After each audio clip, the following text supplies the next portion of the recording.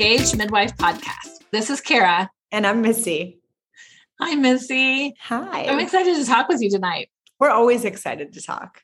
I know. And I think today's topic is going to be really, really good. So let's talk about genetic screening, aneuploidy screening, prenatal screening. How does that sound? I think it's great. I think it's a topic that a lot of students and new grads are uncomfortable with. And mostly because depending on your population that you work with, you may or may not do this a lot. And if you're in with a population that doesn't do a lot of testing, then it's something that when it does come up is just something that you're like, I don't know enough about this topic. And so much has changed over the years. Think back to when you and I started as midwives and we had the quad screen. And since that time, I mean, really in the last 15 years, there's just so many options. There are so many options. And I think it's important for midwives to be able to just talk about the options with their patients and also provide that really nice model of shared decision-making. I think the first principle of this is not everybody's going to choose this. And that shared decision-making model that we have with midwifery comes into play when we talk to patients about genetic testing.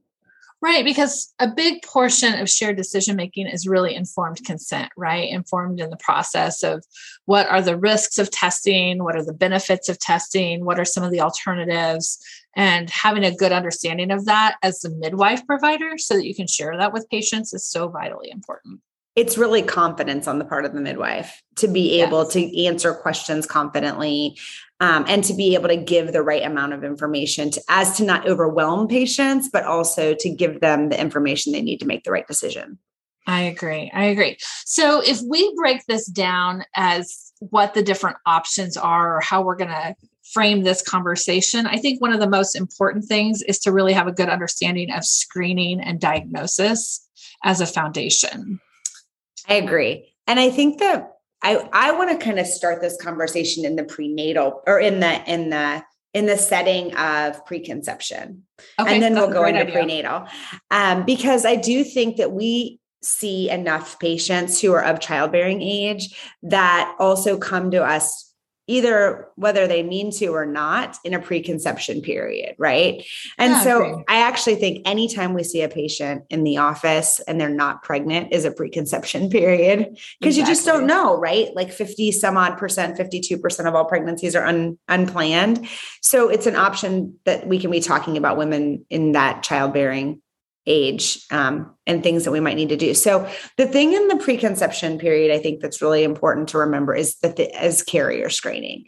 So we were saying earlier when you and I were talking that, the biggest thing we think about for things like carrier screening is something like cystic fibrosis.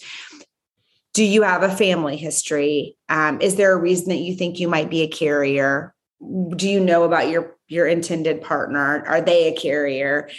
So this idea of carrier screening, not just for cystic fibrosis, it could be something like sickle cell disease, or any of the, hemoglobinopathies like thalassemia.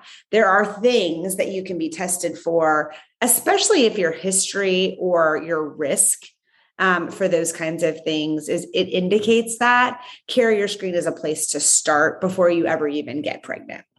And those would be a one-time testing. Once you know you're a carrier for something, other than if your partner changes, that would also be important for them to know. But it's a one-time testing for yourself as a patient. So I agree. That's a great starting point. And we see that in the chart, right? We'll see a G3P2 and it'll say, CF carrier tested in first pregnancy or diagnosed in first pregnancy. So those are people who've had carrier screens and or had a baby that was affected. There's all kinds of reasons that you might see that in a chart, but carrier screening is one place to start. And again, not everybody is a candidate for carrier screening. You really have to do some good shared decision-making about risk and about family history. Agreed. Okay. So now let's talk about the idea of screening and diagnosis, and then we'll kind of go through maybe the trimesters of pregnancy. Yeah. So I think of screening is asymptomatic. You're looking at someone that doesn't have any symptoms of something. You're just doing a screen to see if they are at risk, right? Right. And I try to drive this home with midwives and students in that there are tons of tests that we do our screening. So you have to frame it that way. So we screen people for gestational diabetes. That doesn't mean they have it, but we screen them.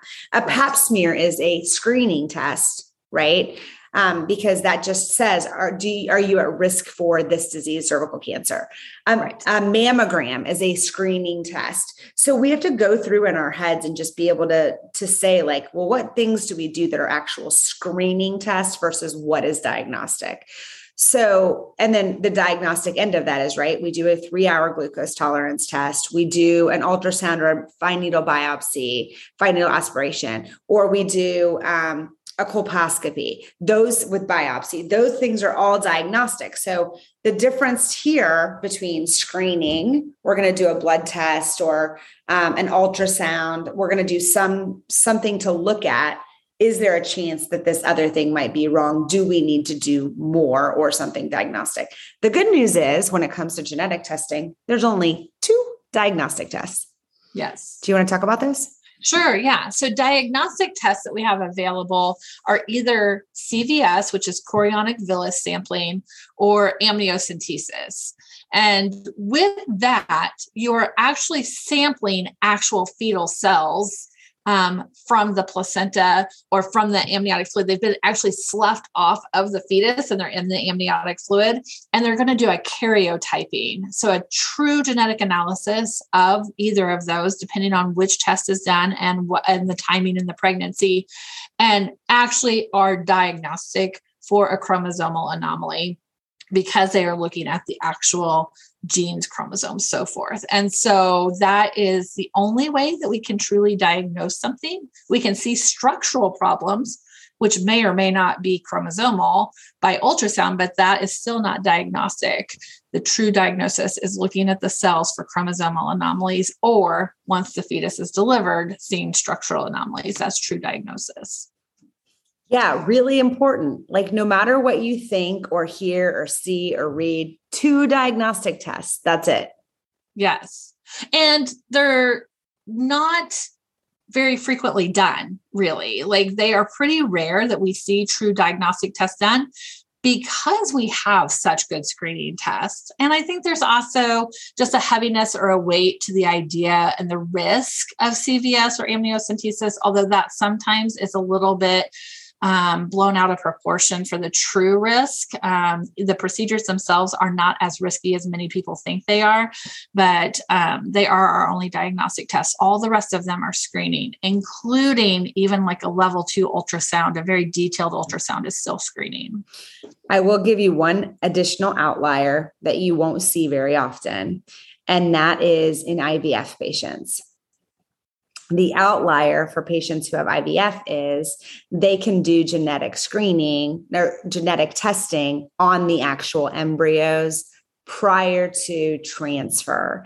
And so that gives you an actual chromosomal array of that particular embryo. So the reason that people would choose to do that is if you're having IVF, a lot of parents want to know that they have like a chromosomally intact baby or embryo prior to transfer. So you don't see it very often, but you may see an IVF patient who has a chromosomal array just based on embryonic testing. Well, and a lot of patients that may be seeking some of those assisted reproductive technologies are also a little bit older and may have greater risk of chromosomal anomalies if they're using their own egg and sperm and so forth. So yep. Yeah. Okay. Well, I think that's a really good foundation. Now we can talk about what the different tests are that are available at different points in the gestation. Does that sound like a good way to frame this? Yeah, I love that. I also just want to point out one of the resources that I found when we were getting ready to prep for this topic is an ACOG practice bulletin that came out I think it was in 2020. Yeah, October of 2020. And it is number 226, screening for fetal chromosomal abnormalities. And there are some this would be one that I would print out and kind of have in my little bag at all times, or have a copy of it on my iPad or my phone or something, because there's some really nice tables within this document that talk through what all of the different options are, what gestational ages they can be done, what the detection rates are. Really, really nice. Could be good to use in counseling with patients, I think, because it can help you say what the likelihood is of false negative or false positive results, can help you really explain what all the different options are. And then it has a really great table as well that talks about what the risk of trisomy 21, trisomy 18, trisomy 13, so forth are at different kind of like major ages, so that you could even tell someone, like, based on someone else, your age of 20, here's what your risk of one of these trisomies would be, which is different than someone that is 40 years old or 35 years old or those sorts of things. And this type of resource is something that I don't just store easily in my head. It would be a nice one to have printed out. Yeah. And before we even get into these screening tests, I want to just highlight something that you just said. Risk for things like chromosomal abnormalities go up with age. So when, like you were just saying, like there's a nice table, like after 35, we know that risk increases significantly. So if you have young, healthy patients who are in their, childbearing years under 30, this is a different conversation when you're doing shared decision-making than with your patients who are AMA, advanced maternal age, over 35, even over 40, the risk then significantly jumps again. So understanding that is an important component of being able to provide good shared decision-making with your patients. Agreed. Although another good point is that these are tests that should be discussed with everyone, right? So although we do want to have a good understanding of age and what that looks like for risk, we want to be able to discuss this with every single patient, because these different options should be made available and discussed with every patient. Okay, so let's start out in the first trimester. And a lot of people will talk about first trimester screening, which includes that nuchal translucency by ultrasound, and then some serum blood draw testing for PAP-A and free beta HCG. And then, so that is the blood test. Then we can combine that first trimester screening with like AFP later on if we want to. But that first trimester is that ultrasound and those few blood markers. And it can be done anywhere between like 10 and 14 weeks, and is a pretty easy, non-invasive way to do some testing. It's early. It's nice. It's just done at a single point in time. Can be a really pretty straightforward test for some people. What is some rationale behind why people might do first trimester screening?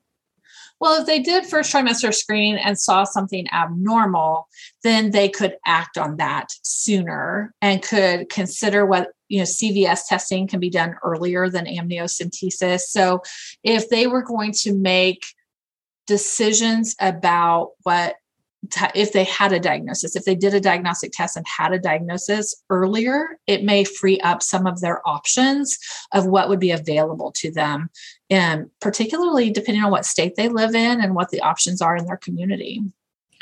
I also, when you said that, I thought, oh, this is a thing I say in the clinic all the time when I'm doing shared decision-making.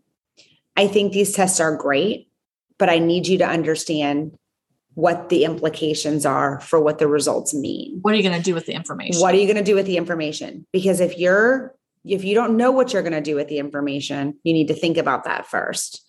But if something comes back that it's abnormal, are you doing that so you're well prepared for the abnormality? Are you doing it because you want to terminate? Or would you rather just not know? Like, is the not knowing okay with you? Yeah, because there's some risk to testing, right? Like it starts a whole cascade of potential options. And do you want to even consider any of those options? And I worked with a big Catholic community in my last practice. And, the idea of, would you consider terminating if there's something wrong with your baby? And they say no. then I say, then let's rethink this test. Is this test something that we need to do because you need to be prepared? Or is it better to wait until your baby is born and deal with whatever anomalies or abnormalities may be present?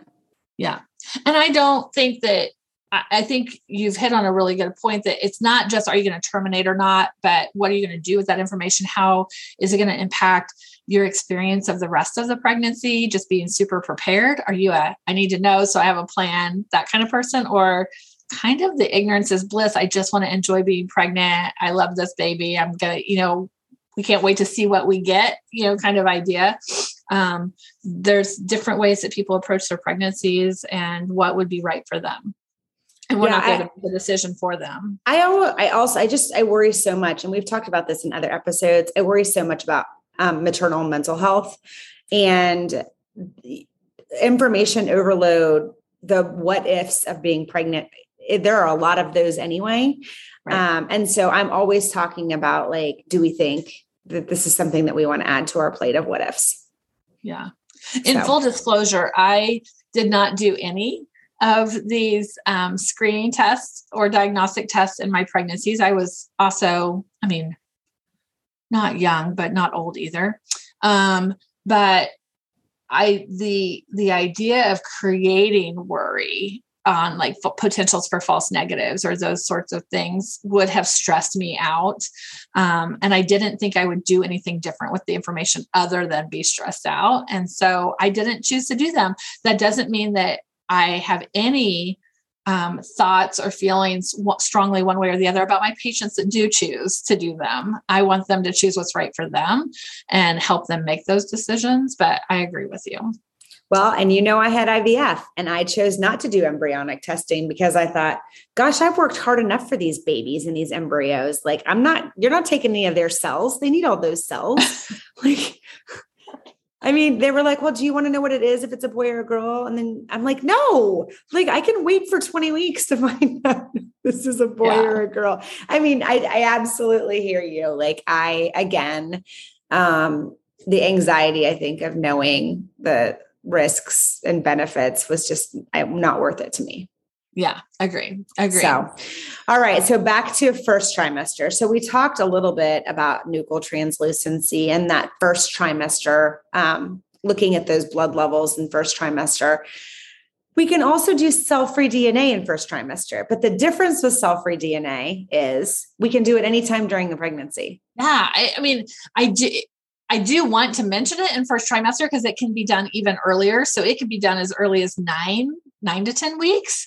But you're right. It really can be done anytime. So we don't want to tie it just to the first trimester. But cell-free DNA, the technology that was not available when you and I were having babies, has a really low false positive rate. So if you're going to pick a test that is going to have a low false positive rate, that's a good one to pick. It is very accurate. One of the risks of this type of testing is that you may not get a result at all. And that could be stressful to people. So if they don't have enough of the cell-free fetal DNA, they may not be able to report a result to the patient. And that in and of itself is a bit of an abnormal result, if that makes sense. But if you do get a result reported out to you, it is the best, lowest false positive rate, and it's quite accurate. The other thing about cell-free DNA is it will screen for the most number of chromosomal anomalies more than anything else. Right. And that's important to some people to sort of have the best screening picture that you can have. Yeah. The thing about the cell-free DNA, there's multiple companies, there's multiple different ways that they do it. And they all screen for different things. Some of their technology screens, you have to understand, like, are you doing a maternity test, or like what the company is that does the cell-free DNA, because that will tell you what things it also screens for. Yes. And in my area, I don't know how this is in your area of the country, but in my area, most of the time, patients that want this are getting referred to high-risk OB because they deal the most with the billing and coding. They've got genetic counselors there. So we're not doing them routinely but I'm in a big metropolitan area where we have that readily available. I think probably if you're more rural or something, you probably are obtaining those samples yourself and sending them off, and then using the company and their genetic counselors to counsel patients on results, depending on how they come back. That's exactly right. And our OB coordinator, our nurse, would actually have conversations like, insurance doesn't pay for this. This is how much it is out of pocket. And the people who wanted to have it done paid the out-of-pocket amount. But we didn't have the luxury, I think, of sending people away. So it was like we had to figure out like how to do that. And interestingly enough, a lot of people just do it for gender. Yes. Yeah. Well, I guess we should throw this mention in there. A couple of years ago, when this was new technology, the companies marketed it as a gender test, and it was relatively inexpensive. Part of the reason they did that was they needed to get a huge number of normal pregnancy samples, because the studies to show how well it worked were on abnormal pregnancies. And so they needed a huge volume of normal pregnancies to build up their ability to really test normal pregnancies for normal risk pregnancies for abnormalities, if that makes sense. And so they did that genetic test. I think, was it $25 or something for gender for a couple of years in there. And so now people are so used to having that I agree with you. I think a lot of them, because you can find out the gender so early. Yeah. The sex, I should say. You can find out the sex. So. Very good.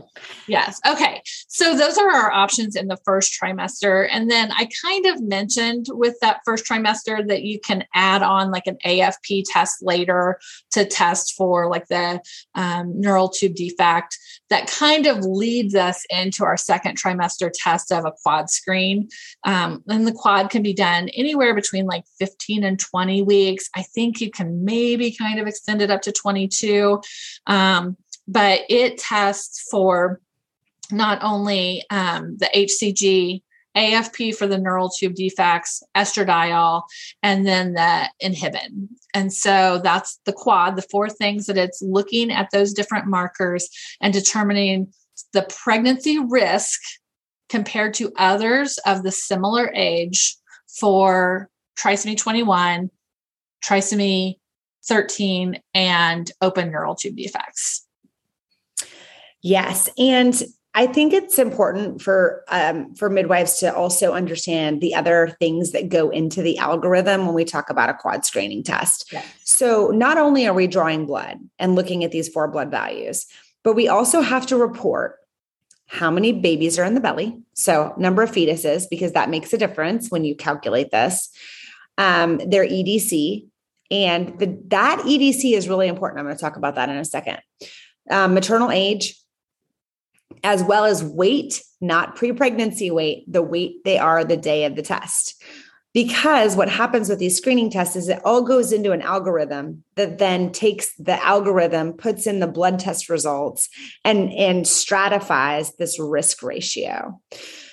So one of the things that's really important about EDC in this case is you really need to have an accurate EDC, because if your EDC is off, it will affect this test and may cause a false positive.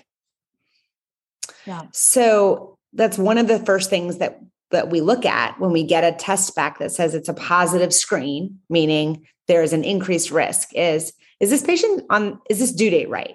So we go back and look, like, how was this pregnancy dated? Was it dated by a first trimester ultrasound? Was it dated by a sure LMP or an IVF, right? A sure date of conception, et cetera. So I think it's really important to just understand the algorithm that goes into some of these screening tests. Yeah. And abnormal dating is probably the most common reason that someone has a false positive screening result, I would guess. And so sometimes you have an ultrasound around the same amount of time and maybe you end up changing the date, you'll send it back for reanalysis because dating can make it's an important component of the analysis. Right. So do you want to talk a little bit about the integrated screen and, sort of these, what I call them mixed method screening, because we're doing different things, right? Yeah. So, and, I don't see them done as much. There was integrated screen, sequential screen. Basically, all of those different things were the combination of the first trimester screen with either nuchal translucency and then doing a quad screen later on, or doing the nuchal translucency and blood test early on in the first trimester, and then doing the AFP alone next. But the nice thing was, again, it was first trimester screening. You were getting the nuchal translucency and then adding to it some additional blood work at the time that you would normally do the quad screen, like that 15 to 22 weeks.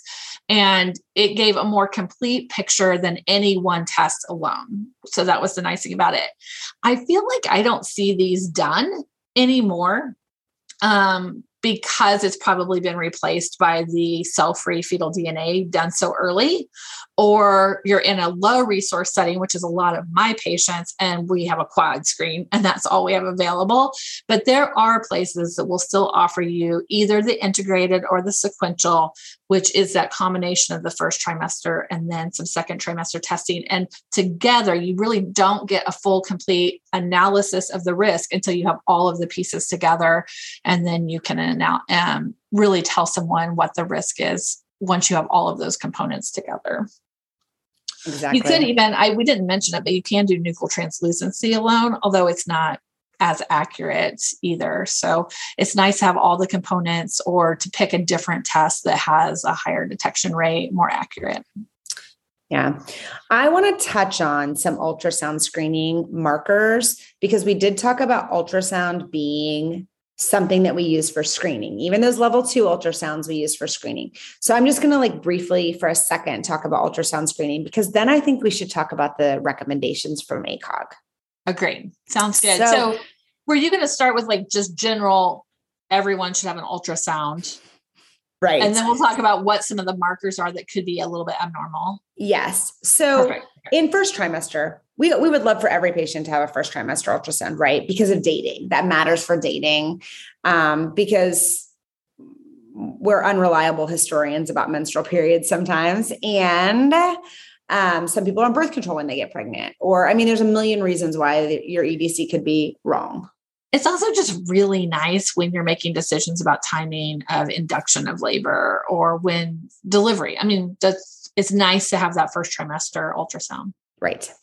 But also with first trimester, we definitely can look at this nuchal translucency, which is the primary marker used for risk assessment when it comes to chromosomal anomalies. And so we're looking for that enlarged nuchal translucency. So it's greater than 3 millimeters or great above the 99th percentile for whatever the crown rump length is. So again, there have been a ton of studies that are done on this, and it's highly predictive of chromosomal anomaly. And so we have to be, aware of that as patients are having first trimester ultrasounds. Sometimes people are having first trimester ultrasounds just because they're looking at viability. Is there a heartbeat? And, we get excited about those kinds of things, but also nuchal translucency in first trimester can also give you some really good indications about whether or not you should do further testing. Agreed. Also, everyone should have a second trimester ultrasound, right? Because that's going to look for structural abnormalities, things that we're never going to see on a first trimester ultrasound or on any of our other tests. So reasons, right, for second trimester ultrasound, we want to make sure the babies have all of their fingers and toes, plus all of their organ systems and things are working like they're supposed to. But there are also some markers that come along with that second trimester ultrasound. So things like, again, thickened nuchal fold. So, and in a second trimester ultrasound, it's greater than 6 millimeters. And that's sometime between 15 and 20 weeks for that greater than 6 millimeters, which is associated very strongly with trisomy 21. Also looking at the nasal bone. when we're looking at babies' faces on second trimester ultrasound, because again, the nasal bone can be absent in up to 40% of babies who have trisomy 21. So another sort of what we call soft markers, right? Right. Because they are screenings, and screenings are soft markers. Other second trimester things are things like pylectasis, echogenic bowel, and enlargement of the ventricles. So these things can also be soft markers for trisomy 21. So really what we're looking for, if you're thinking about chromosomal anomalies in second trimester, a lot of these soft markers are particular to trisomy 21. Yeah, agreed. So I think that in trisomy 13 and trisomy 18, oftentimes there's like pretty pronounced structural abnormalities that we could pick up on ultrasound and say, that is very clearly a structural problem. But all of these that you've mentioned feel like soft markers are more so for trisomy 21 that doesn't always have the same structural components to it. And I mean, I think you're going to tell me that if you have more than one of these present, then it increases the likelihood that we've got something going on. Yes. And also, as we look at second trimester, trisomy 13 and 18 are incompatible with life. Now, do some trisomy 13 and 18 babies come out and live for some amount of time? Yes, but rarely. And oftentimes those women will go into preterm labor and deliver those babies because it's almost as if the body knows that there's something wrong, and the body, does what it does to terminate the pregnancy on its own. The other thing in that second trimester ultrasound that's a big structural thing is anencephaly. Right. So there are things that when we see them on ultrasound are diagnostic, right? That we'll be like, okay, we can't deny that there's irrefutable evidence on this ultrasound that X, Y, and Z are wrong, right? But what I'm talking about more with the second trimester screen is those clinical soft markers for maybe there's something that we need to be looking at more carefully. Yeah. And when we notice those soft markers, then that's when it's really nice to have your genetic counselor, high-risk OB that can do the more detailed counseling about what other options are available for testing, what the different options are for the pregnancy continuing, those sorts of things. And in those situations, it's nice to have a good referral center that you can utilize. Yeah, I agree. I think MFM is a gift. And if we, sometimes we even just use them for reassurance, right? Right. One of my babies had an echogenic focus that wouldn't go away. And echogenic focus is also a soft marker for trisomy 21. And so, even just having a fetal echo and being able to go to an MFM that said, hey, everything is fine, right. felt like reassurance to me, carrying a very precious IVF baby. Yeah. So do you want to talk about the summary of the recommendations, like the A's and the B's? I would. Yes. Cause that we love our summaries and A recommendations and so forth. So the level A recommendations, there's quite a few, which is kind of surprising in an OB field where we don't always have level A recommendations. But prenatal genetic screening, so that means either serum screening with or without nuchal translucency or cell-free DNA, or even offering diagnostic tests like CVS and amniocentesis, that should be discussed and offered to all patients, regardless of risk, regardless of age. Level A recommendations, we should be able to have conversations with people and talk about what their different options are. After review and discussion, they have the right to either pursue testing or to decline it. Another recommendation that is level A is that if screening is accepted, patients should have one approach. We shouldn't do all of the different screenings. We should have one approach that we choose and go that path. Now, cell-free DNA is the most sensitive and specific screening test. But it does have occasionally a false negative or a false positive. So we should make sure that people understand that cell-free DNA is very accurate, but it is not the same as a diagnostic test. So that's our other recommendation. All patients should be offered a second trimester ultrasound for structural defects. And that should be around 18 to 22 weeks of gestation. Patients that have a positive screening test result for fetal aneuploidy should undergo genetic counseling and have a comprehensive level 2 ultrasound evaluation with the opportunity for diagnostic testing to help confirm any findings. With patients that have a negative screening test, we should make sure that they are aware that pregnancy, their risk is substantially decreased for the targeted aneuploidy that the test was looking for. But it doesn't mean that their fetus isn't affected. So again, understanding that screening is all about detecting risk and it is not diagnostic. So if someone has a negative result, making sure they understand that.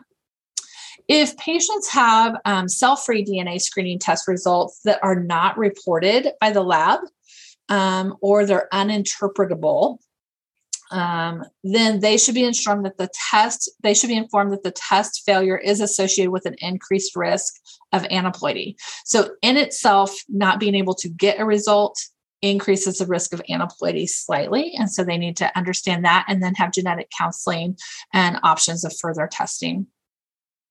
If an enlarged nuchal translucency or an anomaly is identified on ultrasound, then that patient should also be offered genetic counseling and diagnostic testing for genetic conditions and have that comprehensive ultrasound as well. So those are all of our level A recommendations related to screening for chromosomal anomalies. Now, we then go on to the Bs. Do you want me to continue with those? Yeah, but I want to make a point really quick. Okay. There are a lot of ways to deal with positive screening tests. And the right way is what's right for our patients. So I feel like when we were training, it was you have a positive quad screen and you get an amnio, if that was your choice in terms of diagnostics. Now I feel like we have a cell-free DNA or we have a quad screen. The next thing that we're likely going to do before we go all the way to something like an amnio or a CVS is a level 2 ultrasound. Yeah. So I think we have a lot more, or should I say better, options for going from a screening test straight to a diagnostic test in the prenatal period. Yeah, actually, that's a good point. So our first level B recommendation is actually something that I think is really helpful. So a level B is that the use of cell-free DNA screening as follow-up for patients with a screen positive on like a blood draw, a serum test, or nuchal translucency is an option for patients that don't want to go on and have any other diagnostic test. So they don't want a CVS or they don't want an amniocentesis. They are suggesting that although it is another type of screening test, cell-free fetal DNA can be an option because it is more accurate, it is more reliable, sensitive and specific, so forth, so that it could be an option even though it's not a diagnostic test. So that's a level B recommendation. Then we go on to if there are clinical situations of soft ultrasound findings where an aneuploidy screening has not been performed, then the patient should be counseled and offered different testing, including the cell-free DNA, quad screening, or so forth, as well as genetic counseling and so forth. There is no method of aneuploidy screening that includes a serum sample that is accurate in twin gestations. So, Missy talked to us earlier about the whole thing that goes into the algorithm related to weight and gestational age and so forth. But a singleton pregnancy is something that we can interpret. But once we have a twin gestation, it makes interpretation of the results nearly impossible with a serum draw. And so, that's just something to keep in mind. And not many midwives are caring for twin gestations, but if you are, then you would want to understand that it's very difficult to interpret those results. Cell-free DNA screening can be performed, though, in twin pregnancies. But if one of the fetuses is affected, it makes interpretation of the other fetus much more difficult. And so there's also not a lot of affected cases. And so it makes interpretation more difficult as well. And then Missy also mentioned the pre-implantation genetic testing that can be done. And it's not necessarily uniformly accurate across all settings or all providers that do the pre-implantation genetic testing. So we want to make sure that prenatal screening and prenatal diagnosis is offered to all patients, even if they've had that pre-implantation testing done as well. So those are all of our level B recommendations. There's some that are just recommendations based on consensus or kind of like lots of years of this is what we know best, but we don't have good studies to support it. And that has to do with using multiple screening, like using more than one method and hoping that it makes our results more accurate. We just don't know that that's true. If there's a multi-fetal gestation and there's like a fetal demise or a vanishing twin or some other anomaly, it makes interpretation, again, very difficult for the twin pregnancy. And then the last one would be that patients that have unusual or multiple aneuploidies detected by cell-free DNA, that they should also be obviously referred for genetic counseling and maternal fetal medicine consultation. We just don't see that very often. And you would not want to be the only one counseling the patient about that because it's so rare. So that goes through all of our A, B, and then C recommendations related to aneuploidy screening and chromosomal abnormalities. The takeaway message, I think, when we talk about even preconception or prenatal genetic testing is, as the midwife, you need to have a clear idea of what your script sort of looks like when you talk to patients about this. It's just like anything else, right? We have a script in our head of the things that we say all the time. And this is not any different than that. But you do have to have some baseline knowledge about the different tests. You will have patients that come in and know more than you do, because they have done a lot of research about that. And I always say to them, like, I don't know about that particular test. Let me, do some research myself. Like they've come with, some new kind of cell-free DNA and, they want to know your opinion. So this is a thing that's going to continue to change. It's going to continue to evolve as the technology gets better. The more we have advances in STEM, the more you're going to see, this technology get better and better. And so it's definitely a topic that I think we could touch on every 2 years because it's going to be different in 2 years from now. Well, actually, I got to thinking this recommendation came out in 2020. It's probably time for another one because the one before that was done and reaffirmed in 2018. So about every 2 years or so, doesn't it feel like things change and there's something new available? So I agree with you. Well, it's one of the things I think there are a lot of things in obstetrics that have not changed in a very long time, right? I mean, It took us forever to dump the Friedman curve and to start using Zhang and, to stop talking about 3 being active labor. And now we talk about 6. I mean, that was something that took forever to change. But when we think about the technologies, and, that's like my sweet spot of the things that I love to talk about. When we talk about the technologies that are linked in terms of how good we can do or how well we can predict or how well we can screen and diagnose, those things are changing so rapidly. I said, you can't even write a textbook about these things because as soon as it's printed, it's obsolete. So, if you're picking and choosing topics that you really need to do continuing education on the regular, like this is one of those things. Agreed. And I think you've hit on the highlights of make sure you understand the difference between screening and diagnosis. I would have a good resource like this, resource from ACOG or something else similar that helps you be able to talk about what all the different options are, talk about detection rates, false positive rates, those sorts of things with patients, and then just do continuing education and stay up to date because it's going to be really important because this is something that will definitely change during your practice career. I have absolutely no doubt that there will be new options available, and it feels like it's constantly changing. And for our students who are listening, I think that the baseline knowledge of screening versus diagnosis is so important in so many of the things that we do and how we counsel patients. And in this particular topic, understanding the things that go into the test, right? What the factors are that help make that risk ratio are really important to understand as well. Well, this was a really fun conversation. I love a good update. It always makes my brain function at a higher level when I'm like, oh yeah, now I know a little more than I knew before. Agreed. I think this was a great topic. I've loved chatting about it with you, and I'm sure we'll have some update for this in the coming year or so.